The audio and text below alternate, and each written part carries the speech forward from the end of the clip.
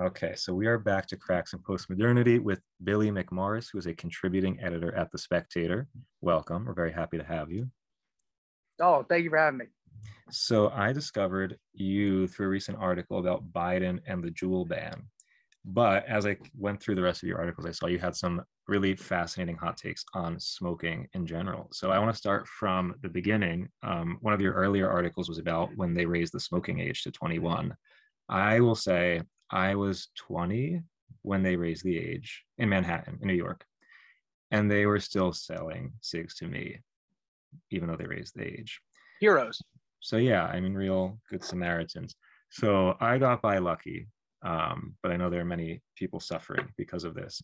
But tell us a little bit about this article. I'm gonna quote some stuff you said, but you just give us a little summary for those who haven't read it yet. Well, so Donald Trump, upon his exit from office, decided that he would thank his supporters. And one of his last lame duck acts was to sign legislation sponsored by Mitch McConnell and Tim Kaine, both of them from tobacco states, Kentucky and Virginia, respectively, raising the cigarette smoking age to 21. Now, a lot of states had actually done this before, but with exemptions for active duty soldiers and the like. And what they did was they decided to codify the most progressive smoking ages in the country. I think Hawaii was the first one to do it, much the same way that Nancy Pelosi wants to codify Roe. And they always say that, you know, it took Nixon to open up China. It took a Republican like Mitch McConnell and Donald Trump, who was famously a teetotaling never smoker, to raise the cigarette smoking age to 21. And much like opening up China, this has been a disaster for America's youth, for America's working class. It was, Trump is fond of saying, you know, on the campaign trail, I like stupid people. I like the high school dropouts and the welders and the union men. And who does he think these people are? They are smokers. So I can only view this through a punitive lens. But why is he a teetotaling non-smoker? Like, what's his problem with smoking? I would think he would have enjoyed a cigarette every now and then. Well, see, the teetotaling bit was because he had an alcoholic brother. I've never understood the never smoking thing, except, you know, it is something that the billionaire class does have in common. These are people who have all the money in the world and they all want to live forever so that they can enjoy their riches. So why would they want to lessen their time on earth? I counter that with saying, why eat salmon? Why did you become a billionaire just to eat salmon instead of steak? And this is also what the billionaire class enjoys spending their time on. They like herbal supplements and salmon, and they think that the plebes of the world do not need tobacco to get them through. They just need, you know, a Facebook page and a bunch of opioids, and they'll be happy. So I think, yeah, like you definitely see the class divide implicated in this whole issue. And I'm going to read one of the quotes from the article. So you say, elites are suspicious of any child who does something as common as puff a cigarette or take a sip of beer, because studies, and there are always studies, show smoking requires workers to leave their desks and alcohol can hurt productivity. And then those same moralizers are wide open to the idea of psychedelics if the drugs can improve your ability to program a computer, particularly if that program can convert laborers into gig workers or better robots. So you definitely see how there's an economic interest in. Absolutely. I don't remember writing that. That's really smart. Yeah, it's I think it's just but no, it's absolutely true. And you know, you have philosophers like Luttwak or Luttwak. I never I'm a reader. I'm not a listener.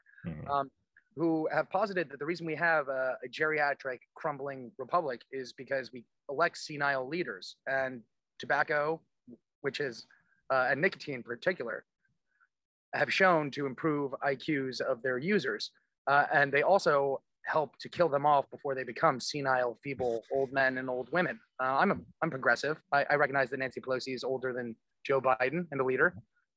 So this is one of those things where you increase productivity, but when you increase longevity for longevity's sake, you're going to end up with a bunch of doddering billionaires who will bring about the demise of the republic. Personally, I would take the auto mechanic who smokes while he changes my engine oil over one of these people.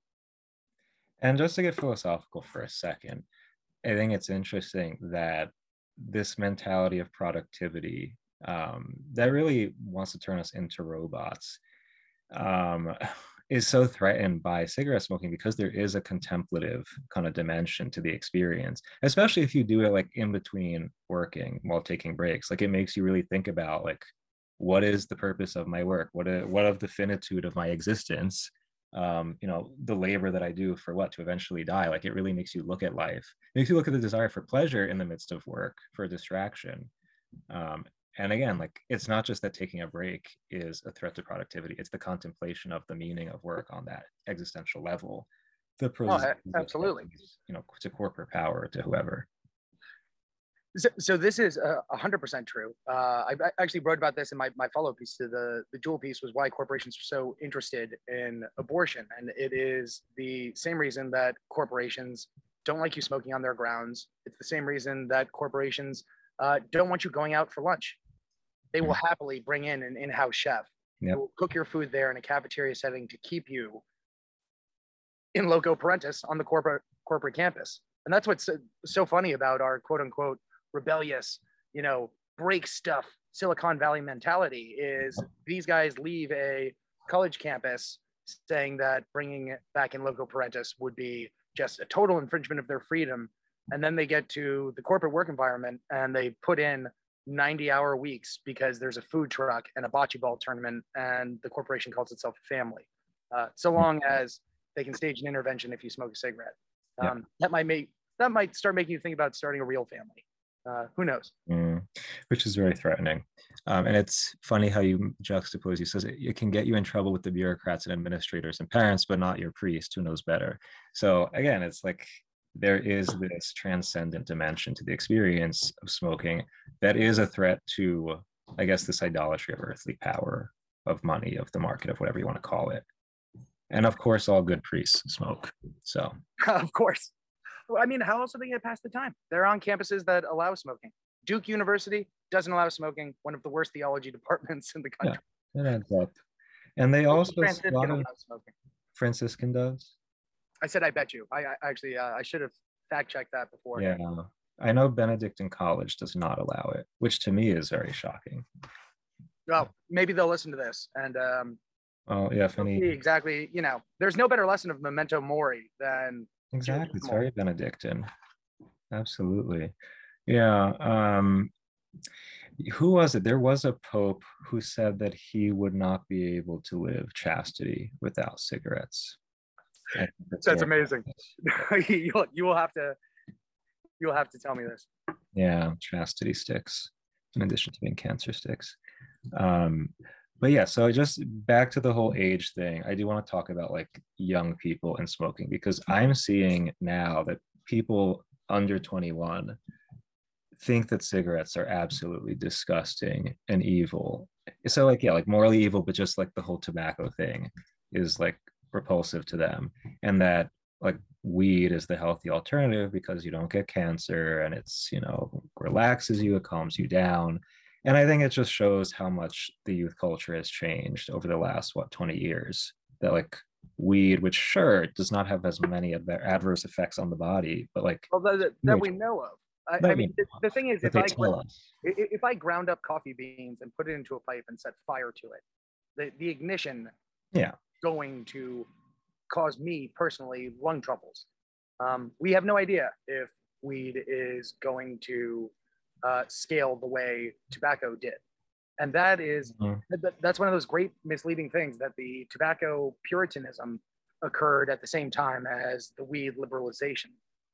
So it is one of those interesting dichotomies that an emperor has no clothes situation, where it's like, you've assured us that weed, in which you light something on fire and breathe it in, has no long-term effects aside from schizophrenia.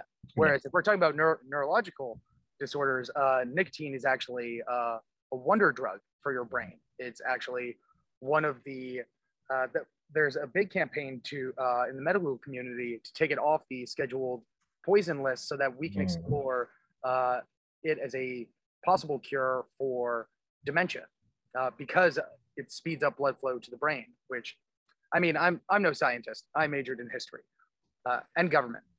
So kids, don't do either of those things. Major in something worthwhile like philosophy. Um, but in terms of the growth of weed culture, it's literally because our elites accept weed. They claim that weed is responsible and acid are responsible for the computer and all of these modern marvels. What they don't acknowledge, and what Loot Walk does as you take a pull of your vaporizer, is that the Industrial Revolution occurred precisely in those countries that started importing and adopting en masse tobacco use. So it seems like there was a brain infusion that came with this little stick right here. So yeah, it's but that's contingent on being able to leave your desk.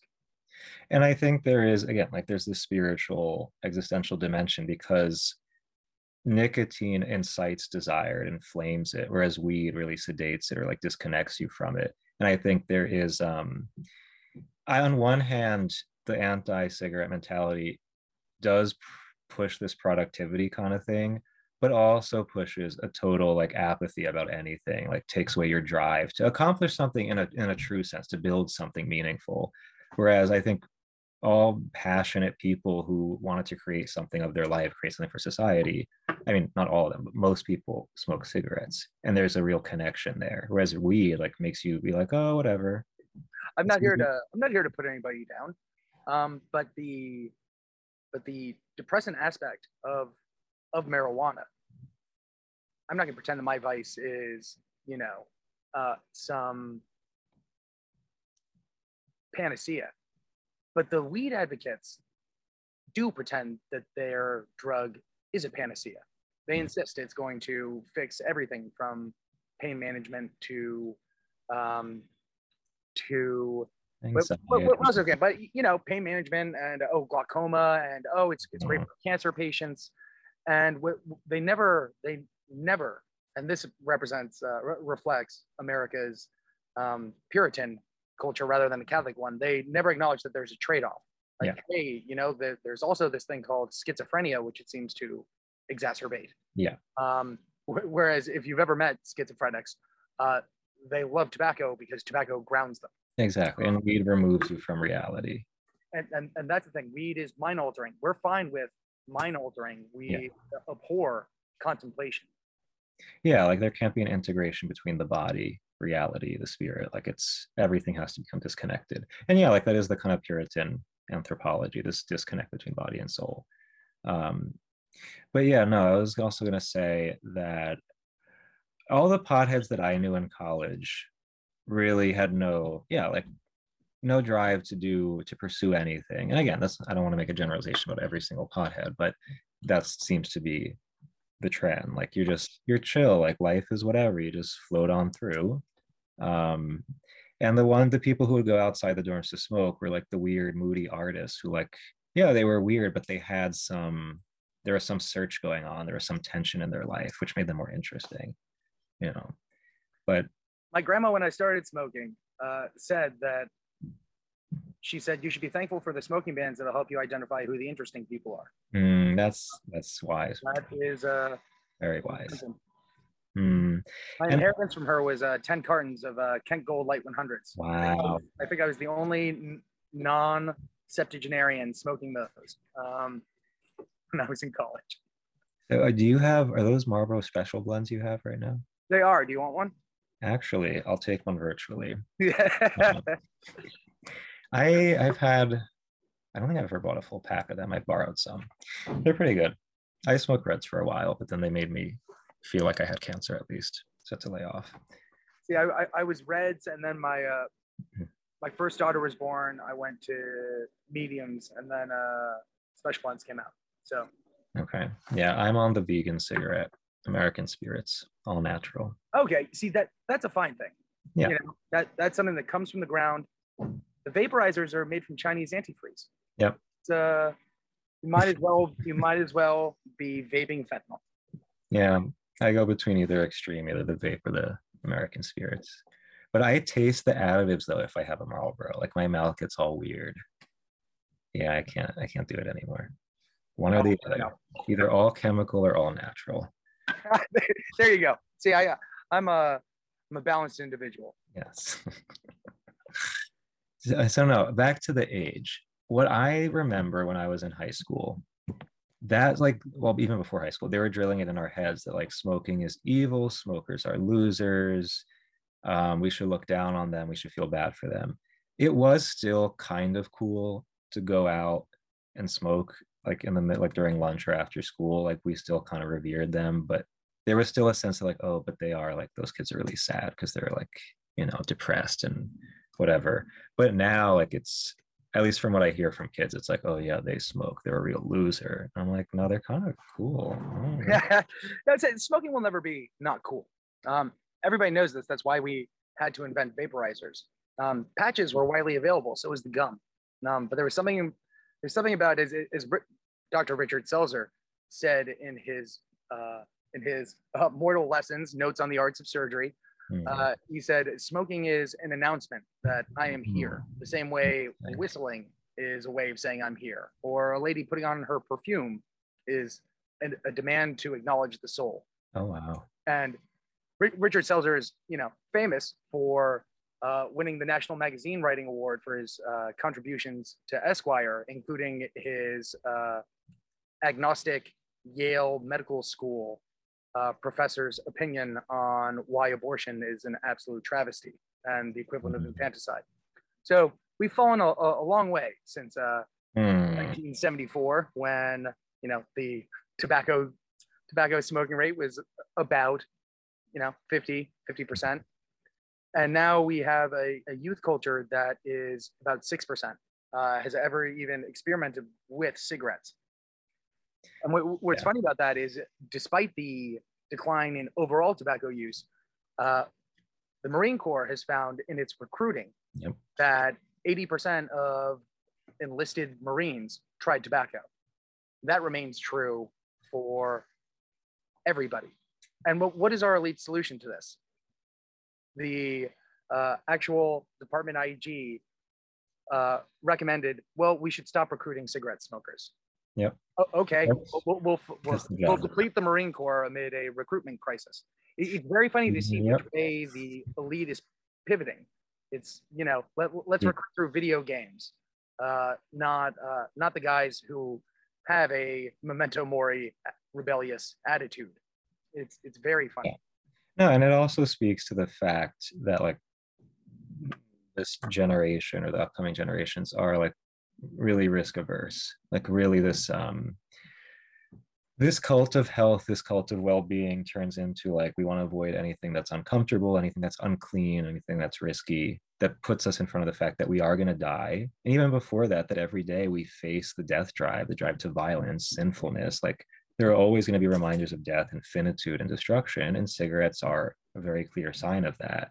So, and you also see that in like the anti-military mentality, that like, not that war is anything awesome, but this idea that, instead of us protecting the country, like let's turn to these technocratic elites to create a utopia for us, that no one has to do anything that's out of our comfort zone or that puts us at risk. Well, that reflects a mentality that is all about longevity. Longevity is the motivating factor in the billionaire eating salmon, and it's increasingly becoming the mentality of the entire broader society, where you think the number of years you spend here on Earth matter more than any sense of duty or any sense of contribution to society. And it's one of those things where, if longevity was the end all be all, then John Basilone wasted his life when he went back and died on Iwo Jima, after winning the Medal of Honor and getting the chance to escape World War II. That's the concept behind this whole mentality: is longevity is the ultimate good. It doesn't matter how you spend it, because there's no such thing as eternity in a materialist worldview. So you only have here. So the only value that matters is longevity. And if anything threatens longevity, we saw this during the lockdowns, we see this in the anti-tobacco hysteria, then we have to extinguish it. And the way to get a non-judgmental populace to turn against the class, when increasingly we're calling on them to embrace all kinds of libertinism, is to say that that person's habit threatens your longevity. We see it with Mothers Against Drunk Driving. We see it with the anti-smoking campaign. America was fine with a live and let live smoking section, non-smoking section. And it was really only until the anti-tobacco zealots fudged the research and started showing, selectively that your tobacco habit threatens longevity of those around you, that America started to accept the idea that no, never mind. It's not enough to have some smoking bars and some non-smoking bars, some smoking sections, non-smoking sections. We have to get rid of it completely. And during COVID times, that actually came back to bite them, because the free market, and I have my criticisms there, but the free market responded when New York City banned indoor tobacco use in bars. They responded by creating new air filtration systems that could clean out a dive bar in 6 minutes flat. Wow. And basically started embracing hospital technology. And Bloomberg, as a former smoker, who are Judases all around, said, no, we won't make exceptions if somebody goes out and buys this machine. But, we sure could have used it 20 years later when a respiratory plague descended upon the globe. Yeah, and the class difference is interesting, because you see there's this very elitist, technocratic understanding of purity, which is totally foreign to, especially to working class, to ethnic immigrant groups, non-suburban groups. Like this understanding of cleanliness is like, again, it's so detached from reality, at least people living like concretely in the real world. And I think so it's interesting in the other article you wrote about the loss of these smoking bars and restaurants. You mentioned that one of them was replaced by a Shake Shack, and then there's the Whole Foods down the block. So you get this sense that you're creating this landscape that in theory is very idyllic, very utopian, but in reality is suffocates the human, especially, again, people, working class, ethnic, whatever groups. Yeah, the 34 Club in St. Louis. Yeah, this is a place where a union welder could go hang out with Hall of Fame baseball players, and they tore it down for a Shake Shack and a bunch of multi-use apartments. Rest in peace, 34 Club. It was one of the best bars I've ever been to. So what areas so like where would you be certain that if you light up, people are going to give you a look or give you a comment? I'm curious to know. So outside of church, well, and it's very funny. I remember once posing the question to in confession. I think I'm allowed to say what the priest said in confession, or yeah, you can. Canon lawyer on here. Now I just want to make sure I'm not breaking the seal. But I went to confession before Mass, and the priest said, step up today with no fear, receive. And it was a great way to guilt trip me into going to Mass. I intended to head straight back to the office. He got me. I was like, all right, that's great. And then I went, oh, Father, I smoked a cigarette before I walked in here today. And, I thought you were going to say in the church. No, not in the church. Oh, not in the church. That's exciting. And I said, does that break the fast? And he goes, that doesn't break the fast. Oh. No, you're fine. Yeah. I was so relieved.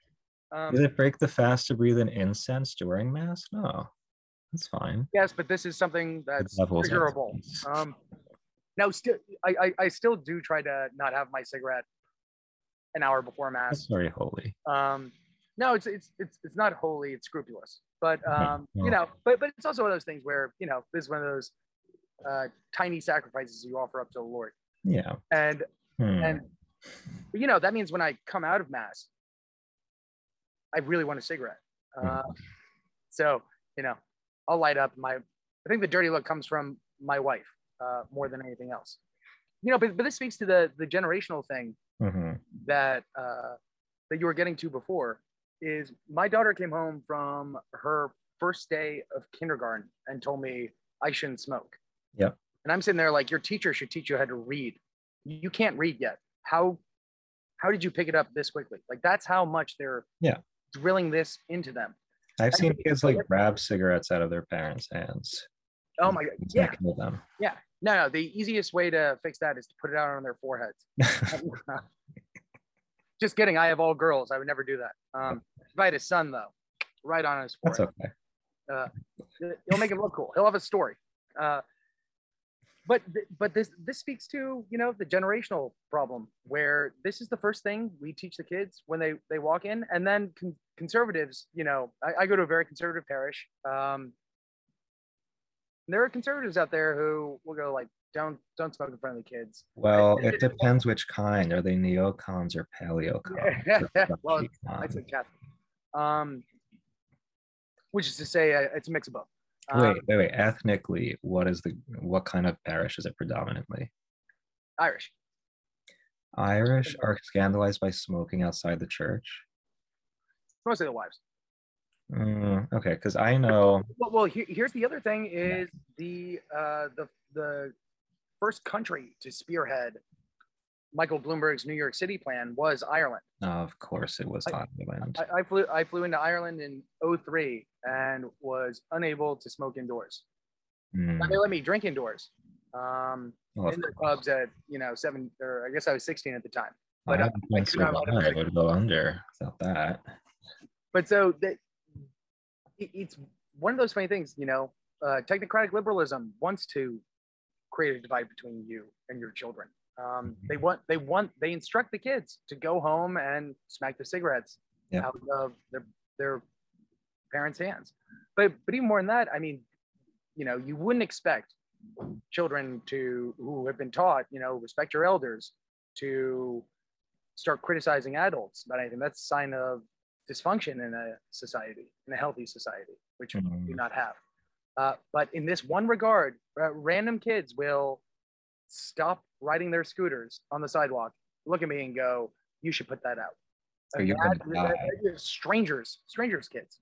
Yeah. It's a marvel to see how effective that propaganda has been. I'm gonna start calling them JoJo rabbits. Yeah. Okay, so side story about smoking inside churches. I have a nonfiction and then a fictional. So one, servant of God, Carmen Hernandez, who's on her way to being beatified. She was visiting John Paul II there was, I think, like, it was a meeting room, but there's also a chapel in there. And before JP2 comes in, she asks one of the priests, "Is Jesus in the tabernacle?" And he's like, "No, it's empty." So then she lit up and started smoking in this chapel. And then I don't have to genuflect. Yeah. So John Paul came in and he was like, "Who told you she could do that?" And she was like, "I don't care. If Jesus isn't in the tabernacle, no one's going to stop me." Yeah. This might as well be the post office. Yeah. So that's one. And then it was, what's his name? Titus Brandsma? No. Who's the recently canonized? He was canonized. He was canonized. The same pope that banned the sale of tobacco in Vatican City. Yeah, how can we forget? Canonized, the patron of smoke. The most scandalous. And Catholic journalism. Papacy. Yeah. No, it was okay. F. Scott Fitzgerald wrote this short story called "Thanks for the Light." Do you know it? I do not. It's awesome. It's so basically this woman has a cigarette and she doesn't have a lighter, and she's looking everywhere for a lighter, and then she ends up in a Catholic church and decides to sit in front of a Mary statue and pray, and then she falls asleep, and then when she wakes up, her cigarette is lit, and she's like, "Thanks for the light, Mary." You're kidding. Story. Oh my gosh, I cannot. I have his correspondence in the book. I'm sure he got some letters from some people. Yeah, that one was awesome. But in terms of smoking outside churches, that's always interesting because, like, I see when I'm in like a working class ethnic neighborhood, like certain parts of Brooklyn, it's very normal right after mass, everybody lights up. Especially, like, I know a lot of Italians, like straight up from Italy, who like everybody will smoke out. I mean, they're constantly smoking anyway. But like if you're in a suburban area or certain parts of Manhattan, like, you'll get death stares. People have come up to me on the streets in certain neighborhoods and told me like you're gonna die. That's bad. Like adults will tell me that. Yeah, I'm like, yeah, you're gonna die too. yeah. So Uh, will you. Ditto. I wouldn't mind dying soon because then I can go to heaven and won't have to deal with people like you. So I never said that. I want to. No, no, no. We don't want to be. We don't want to be that uncharitable. No. Yeah, but so the neighborhoods, so in Jersey, the neighborhoods where you can still smoke outside at restaurants in Newark, they'll not only do they not have a problem, they'll bring you ashtrays. Um, super common. Also, Bronx, Little Italy. Of course, the Bronx will. That's where the McMorris clan resides from. Okay, that makes sense then. Every rapper from the Bronx you ever heard about getting arrested in the aughts, that was my cousin. Oh, wow. Hip hop police. I tried to tell him. But yeah, so the neighborhoods like inner city ethnic neighborhoods, immigrant neighborhoods, like totally normal. I remember I said this in the article that I wrote. I was at a cafe, and I won't name which one, but it was in the West Village, claims to be a quote unquote Italian, authentic Italian cafe. Um, I was drinking a cappuccino, and what else do you do with your cappuccino but smoke a cigarette? So I lit up while I was sitting there outside. I wasn't inside. And then the tourists sitting around me like, and then the waitress comes out and she's like, "Excuse me, sir, can you step into the street?" And I'm like, I can't even go on the sidewalk to finish it. And you call this an authentic Italian cafe? So Italians aren't welcome here, obviously. But this is Lower Manhattan, so I should have known. well, this speaks to one thing that's disappointing to me is the acquiescence. Is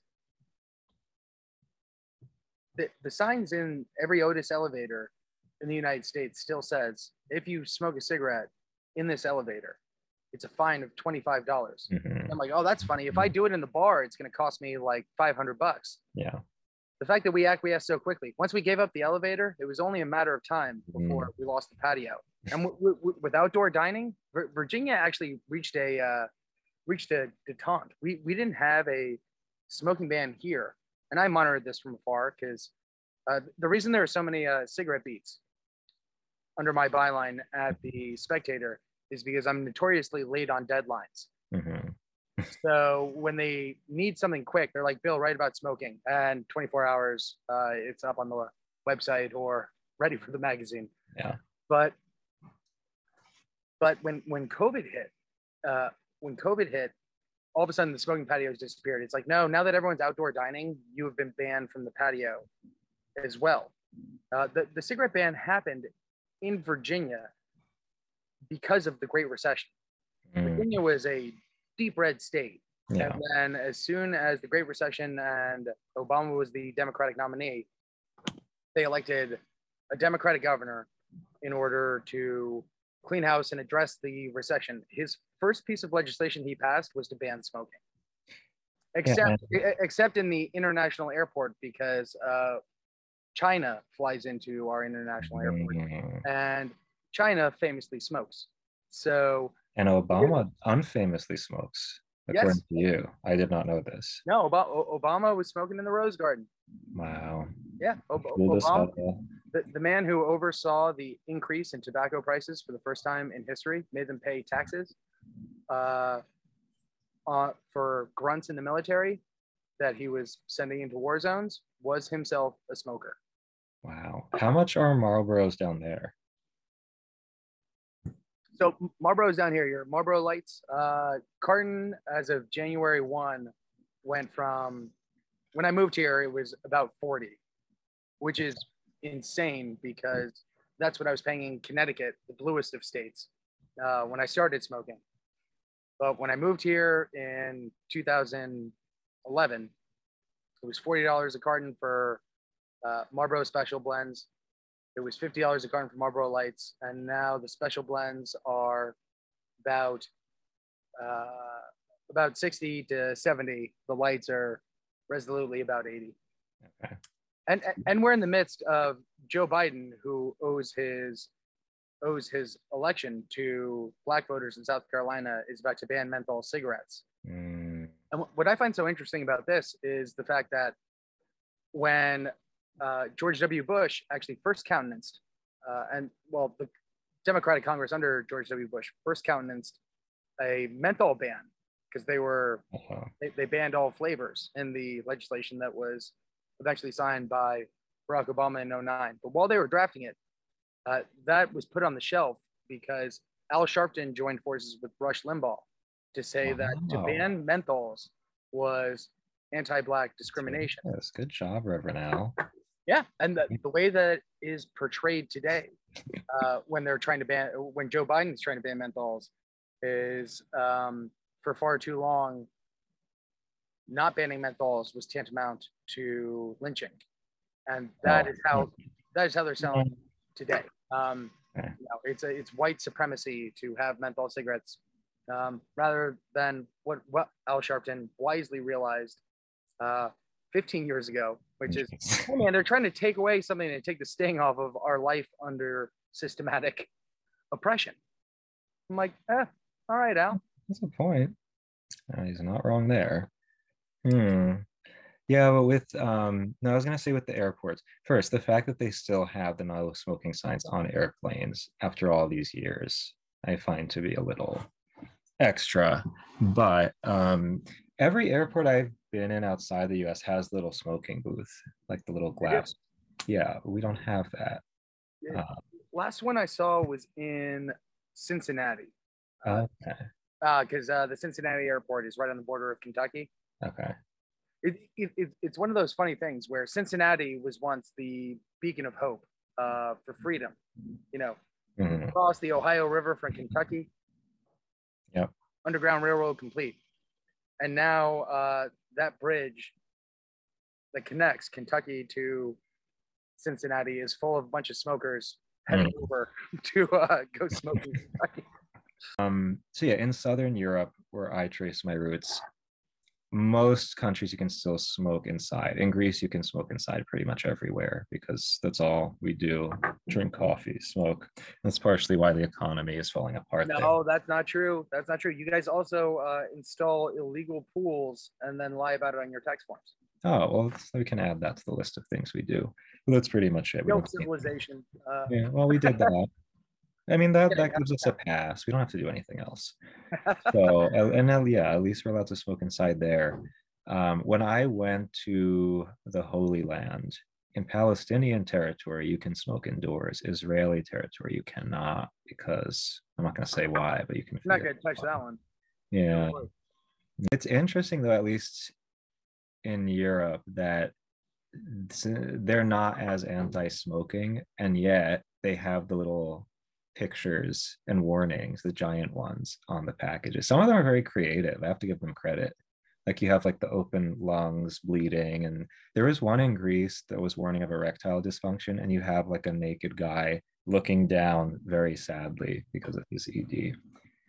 So that's hilarious. I have 5 children, folks, so there's no way that that's true. That's good to know. I'll keep that in mind. But I will say when I started smoking, the New York Post did a great piece about Canada being the first North American country to adopt European style skull and crossbones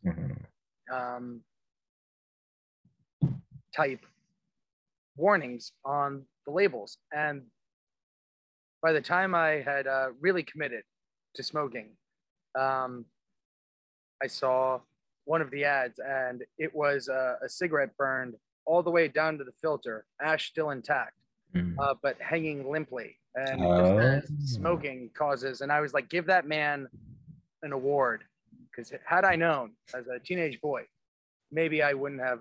That's great. Started. But now that I'm a grown man and I know better, worth it.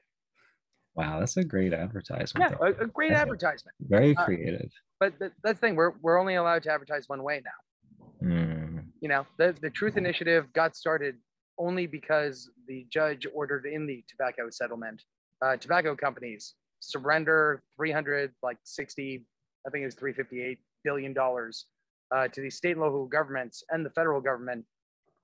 And one of the ways they had to use that was to counteract advertising, because the state should which has a monopoly, near monopoly these days, on the education of your children, and will tell them day one, instead of their ABCs, will tell them smoking is bad for you. Yep.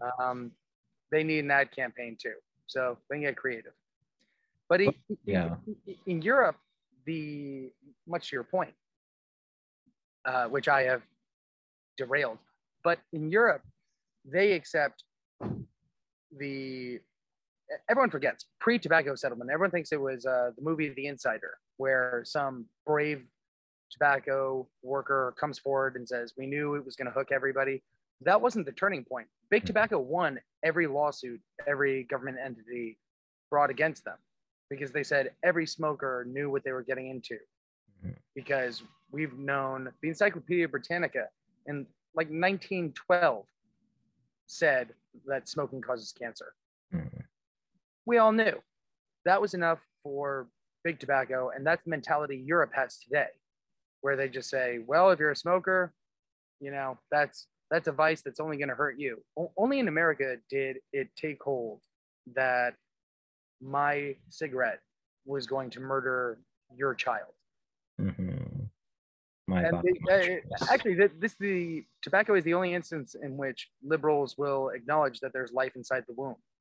They're like, hey, if a mother smokes, that could hurt the baby. Wait, did you just say baby? I meant fetus.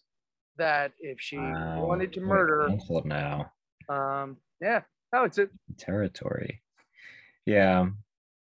No, I think it's interesting though that what you're saying, that they'll have the giant advertisements in Europe, but like they don't care. They leave it at that. A real diversity, pluralism, I would say. Real tolerance. Can always count on the Southern Europeans for that.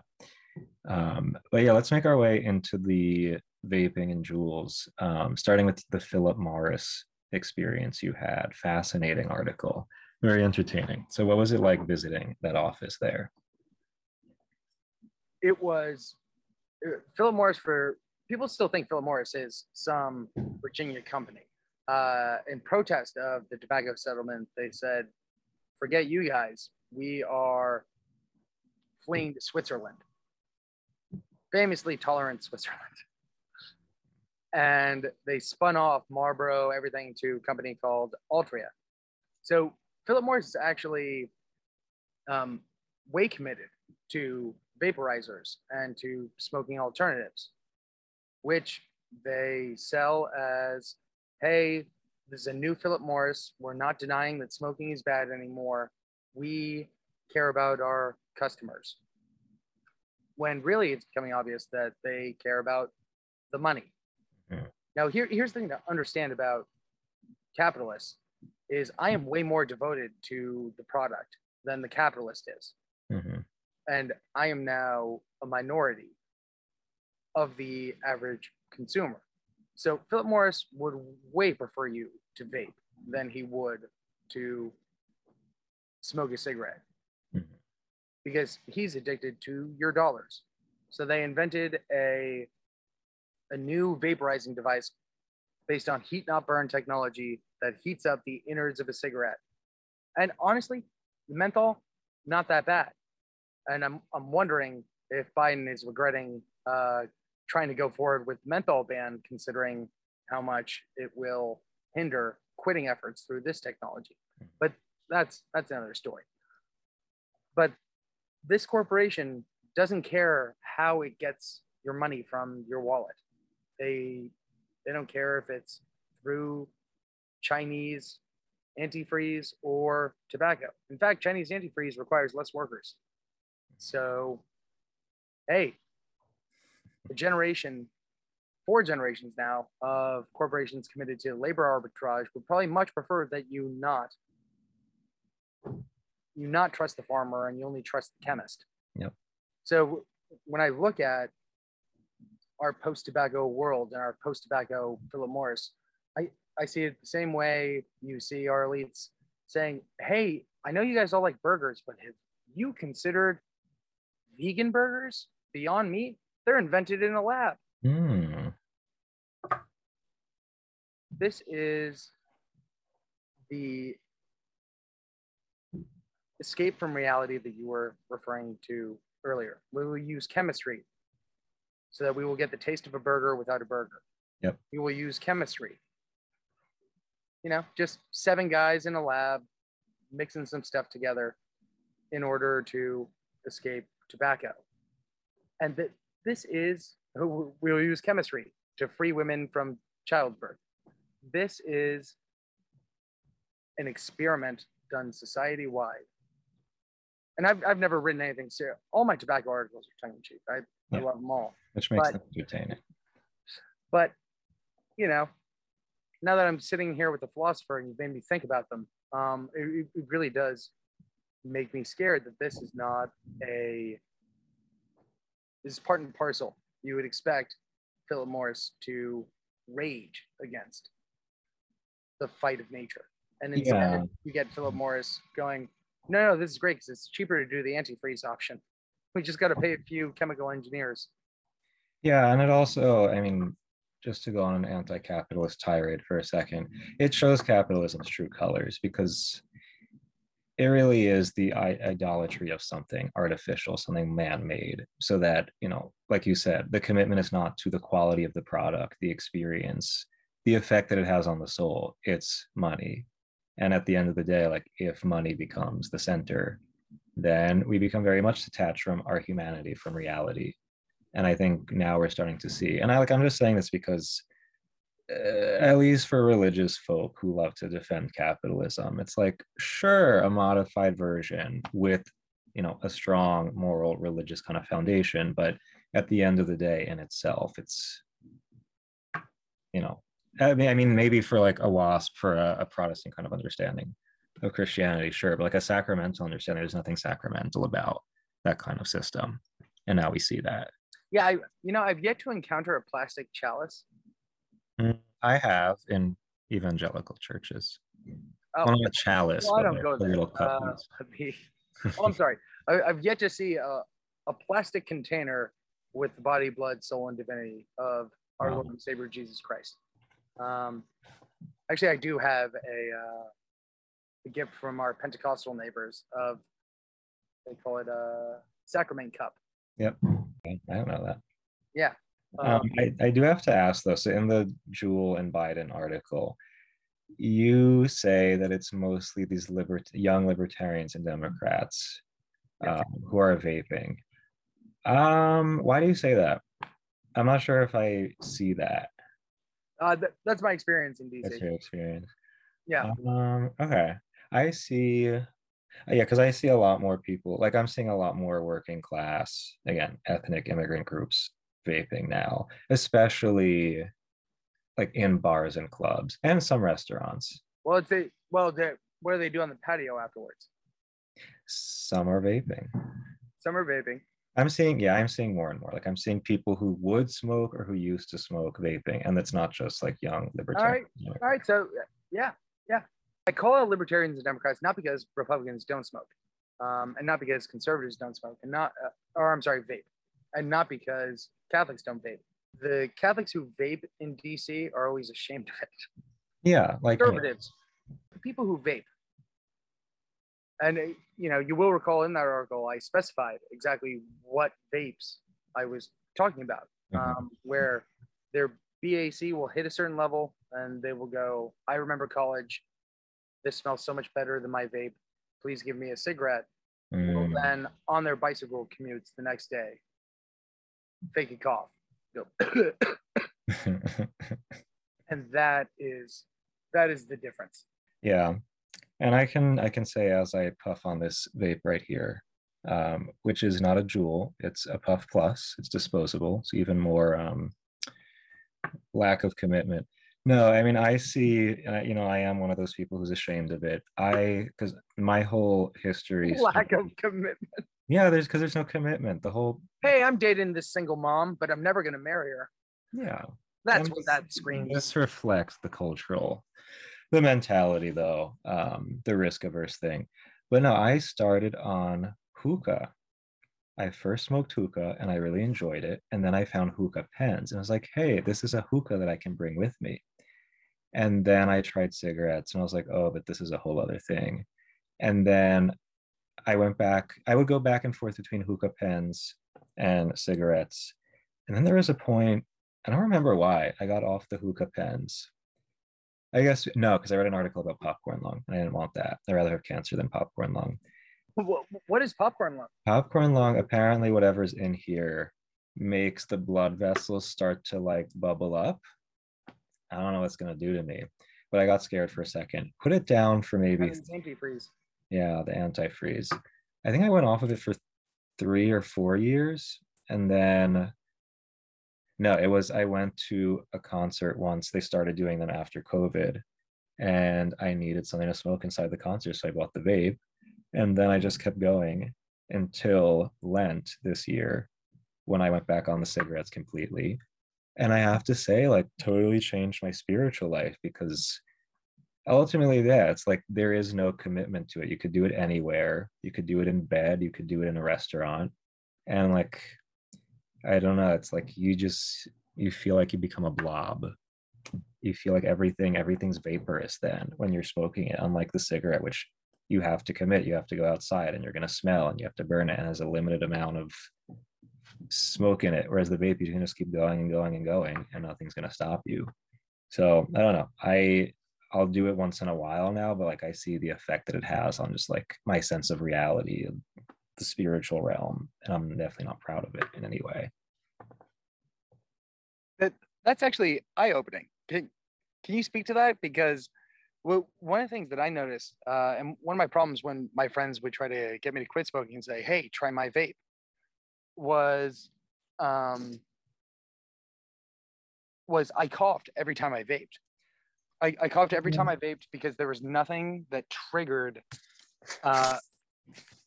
me to stop pulling. Okay, interesting. Yeah, whereas when I'm inhaling a cigarette, as I just did, I can feel it on my tonsils, and I go, "Up, time to inhale." That's the end of the drag. Whereas when you're vaping, Yeah, I always sat there and would go, "Oh, that's weird. There, it tastes like fruit, and I don't feel a burn." And then I would go to exhale and embarrass myself. yeah, no, I mean, But that points to the chase that you're saying. yeah, Hey, never be satisfied. Never feel. And this is what Richard Selzer said in his book is, the diaphragm diaphragm controls your cigarette intake. yeah. And it seems like the vape does not do that. No, and I really think it's super symbolic. Yeah. No, it's like I think it's very symbolic of the postmodern mentality or like the liquid modern experience because again, like there's no tie to anything real. Like it's a technologically produced product. It's not coming from the earth. It's not coming from God. But again, the fact that there's no limitation, it's like you get the buzz and then you just can just keep going, going, and going anywhere. Yeah. So it's like, but it's to the point that it makes your whole experience of reality like liquid, like nothing is fixed anymore. Nothing involves rest or commitment. There's no memento mori afterward. Yeah, no, You there's be assured not. of its safety. Yeah, Yeah, same way a condom can exactly. make you assured that, hey, you could get AIDS, but you won't have a baby. Exactly. And that is one of those things where you see this in markets all over the place Mm-hmm. where now they're selling. I just saw these pop up on the shelves of our grocery stores is pre-mixed Crown Royal and colas. Oh, no. Hey, it's just gonna be a sweet thing. It's the seltzer craze. It That's is. disgusting. No. It's we will mask the death causing agent, Yeah. and that way you won't even think about death as you are consuming it, even though it's based on the same principle as that Bud Heavy that bowling league guy Yeah. drinks. Yeah. And gosh, I mean, yeah, vaporizers actually, gave the green light to the alcohol industry to go, hey, let's mask Yeah. the taste of alcohol by throwing seltzer in it. Yeah. And all sorts of, hey, this is what forest is supposed to smell like. We're all an air freshener market these days. Whereas, in days of yore, Marlboro Red was Marlboro Red. You knew it would hurt more. Marlboro Light is Marlboro Light. A Marlboro Select is Marlboro Light tobacco that fell on the ground. That's why it's $10 less a carton. Yeah.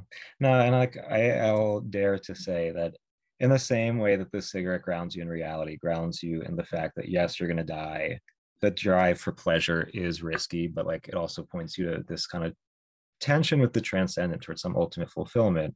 I do think that the vape has, because it separates you from reality, it doesn't ground you, like does possess more of this dark, dare I say, demonic element. A little freaky, but I don't know, I do feel it. And especially the fact that technology was so quickly adopted, that the technology develops on materialist grounds. We will fulfill your nicotine needs, and then is immediately adopted into mind-altering drugs. Points you to something. I'm gonna say demonic, but something. Oh wait, this isn't a video podcast. My wink. He winked. Was uncaptured. As I take a drag. No, the worst thing though, the most dark experience, is when you're in bed vaping, checking Instagram, scrolling through Instagram while simultaneously watching Netflix. That's like the darkest I've ever been at, and it's bad. All right, so I don't have Instagram. I have it's owned by Facebook. Yeah, I have Facebook. Yeah. I go onto it once a year to see which of my friends have died. Oh, that's useful. And then when none of them have died, I kick over a garbage can and say, "I'll see you fuckers next year." No, Instagram is worse though. It's more demonic than Facebook because the image-oriented thing. Yeah. No, I have daughters. I know not to let them on there. Oh no, please. Which is not as bad as TikTok though. TikTok is TikTok is a Chinese spy operation. So yeah. Oh, I just remember the thing I was going to say. Yes. We disguise alcohol with sweetness, and we disguise THC with brownies, and then people end up eating 50 brownies. Like it's very funny how snack culture has become our way of escaping reality. Yeah. Anything but, and it comes from the same organic types where, oh, I only shop at Whole Foods and I only buy my weed brownies from X, Y, and Z person. Yeah. Yeah. No, that's true. It's wild. Yeah. I think the real lesson to be learned from all of this is the anti-tobacco campaign was the actual first triumph of social liberalism. Mm-hmm. And that became the playbook for everything else we have seen since then. John Staden, neurologist from Duke University, wrote a great book talking about how all of the research that funded secondhand smoke was completely bull from the beginning. Mm-hmm. And he's a non-smoker. He doesn't have any opinion on any smoking legislation, but what he said was smoking is a personal health decision, but the only way to get it banned was to make it a public one. And by the time he wrote this, I think it was 2014, tobacco had already been eliminated or restricted in almost every state. But when people realized that they could make a public health claim about a private decision, that's when everything changed. All of a sudden, Prop 8 wasn't about the institution of marriage anymore. Mm-hmm. it was about, hey, people kill themselves, transgender surgery. People kill themselves based on your opinions. The smoking debate has actually fueled every single cultural debate we have had since then. Everything that's branded a social issue, the left has used the anti-smoking playbook to say, no, your opinion does not just apply to you anymore. You can't have a different definition of marriage. If you have that definition of marriage, teenagers will die. If you have that definition of gender, people will die. It is an emotional manipulation campaign, not grounded in science, but wearing its clothing. And I think people should contemplate this every time we see any cultural debate moving forward. So even if you're not a smoker here today, consider the thing that you hold most dear will someday be attacked using the same playbook that was used to attack me. I thought you were going to say you should consider to start smoking. But oh, no. So both. Because they're going to use that tactic against you, start smoking. Good point. Exactly. That's Thank you for doing the joke for me. Crap. But no, it's a real thing. Not a joke. That's true. It's true. It's happening. Well, with that having been said, thank you for coming on, Billy. What are you going to plug before we go? Fort Hunt softball. My daughters are really good at Fort Hunt softball, but also I'm academic director at the National Journalism Center. So if you have college students who are interested in learning journalism that actually looks at facts instead of advancing narratives, please send them my way. Awesome. And where can they follow you? They can follow me at F. Bill McMorris on twitter.com. A great place. And every follower I get off this podcast will discover what the F stands for, because that is not my name. I thought you were going to offer them a free pack, but that's a good idea. No, that's expensive, man. I just told you how much it costs. Well, if you buy duty free, it can save a lot. Actually, when I went to cover TED Talks duty free, $70 when you're coming back from Canada. It's ridiculous. Yeah, I saved a couple hundred through duty free, but really, thank you for coming on. This was fun. Fun is a word for it. Thank you so much for having me and tolerating me. Yes.